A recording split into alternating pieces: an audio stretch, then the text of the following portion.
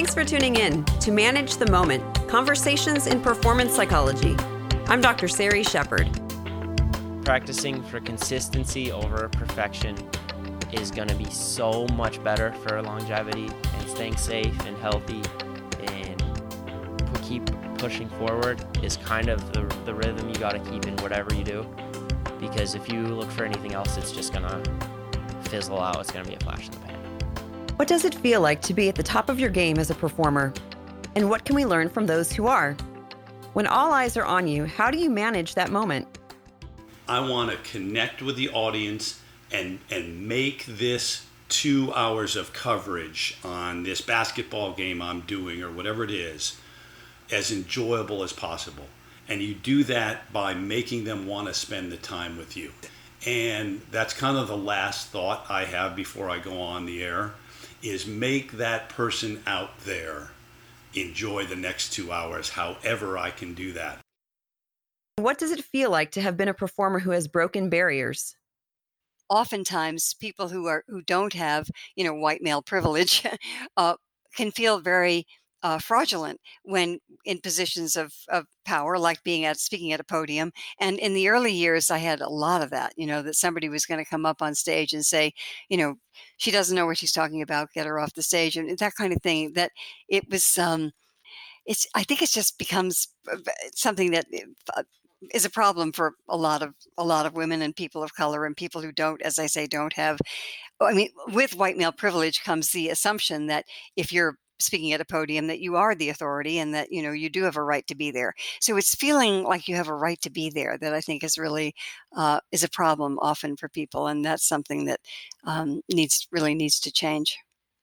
On this, the Manage the Moment podcast, we will be having conversations with performers who come from wildly different performance areas. From athletes representing a wide range of sports, to television personalities, to performing artists and actors, from songwriters to playwrights to authors, along with people who are in the public eye, so much so that it leaves every day feeling like a performance. Some of our guests come from a long history of experience in the performance world, and others are fresh to the scene. Our conversations give us the chance to connect, and so sometimes we really dive deep and get personal. I used to say that without alcohol, I'd put a gun to my head, and I had a moment of realizing that alcohol was the gun. Every time that I was about to lose my spot on a team, whether it's because of commitment or performance or whatnot, because it happened a couple of times in my career, these are always life, like make it or break it kind of situations where you either quit or you come back stronger. And I think that's what makes a great champion, right? And every time I came back stronger, but right now I'm deciding at the moment if I'm coming back stronger or if I'm quitting. And it's the hardest decision that I've ever made in my life, and I'm very confused because all I can think about is, would Michael Jordan quit or would Roger Federer quit if he knew he could still win? And if the answer is I want to quit, then maybe I'm not the champion I think I am. So it's very scary. I'm very scared. And other moments, we get a glimpse of practical choices that performers make, which influences their mindset and allows them to perform optimally. There's not one thing that I've done that I'm proud of or that usually on a daily basis that's genuinely easy. So I think you just get used to pushing through that. A lot of people ask me, it's actually, it makes me very curious. A lot of people ask me, how are you not scared?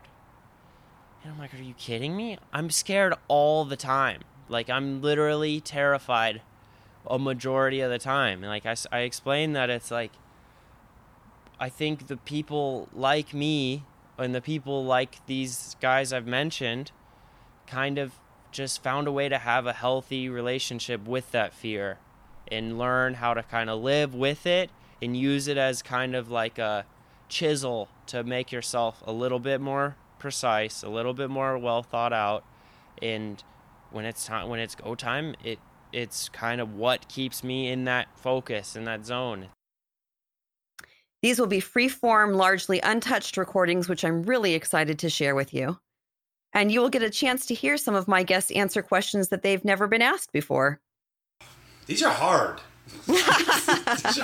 I'm a psychologist, so. I know. These are really hard. Just about all of my guests share candidly about their lives and experiences, which I think makes for some really great conversations. You know, I'm a criminal defense lawyer. I try challenging cases. I try cases that people warn me not to take. This is who I am. Take it or leave it. Some conversations are going to be recorded in person here in the Los Angeles area, and others are recorded remotely, but hopefully you won't really notice a difference because they are all intended to be natural conversations, with the exception of just some music breaks to mix it up a little bit here and there. My words may never be perfect, of course, but the conversations are real, as is the insight that we will gain from listening in. Oh, and from participating, which I hope you will do. We will be taking questions from listeners for some of the podcasts, as I did with one popular author and TED Talk speaker.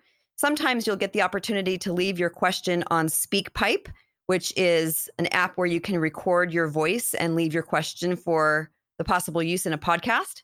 And sometimes by email, Twitter, Instagram, or our other social media platforms. And you'll be able to find this information in the episode notes for each broadcast. I'm really excited to share these conversations, and I do hope that you will join in.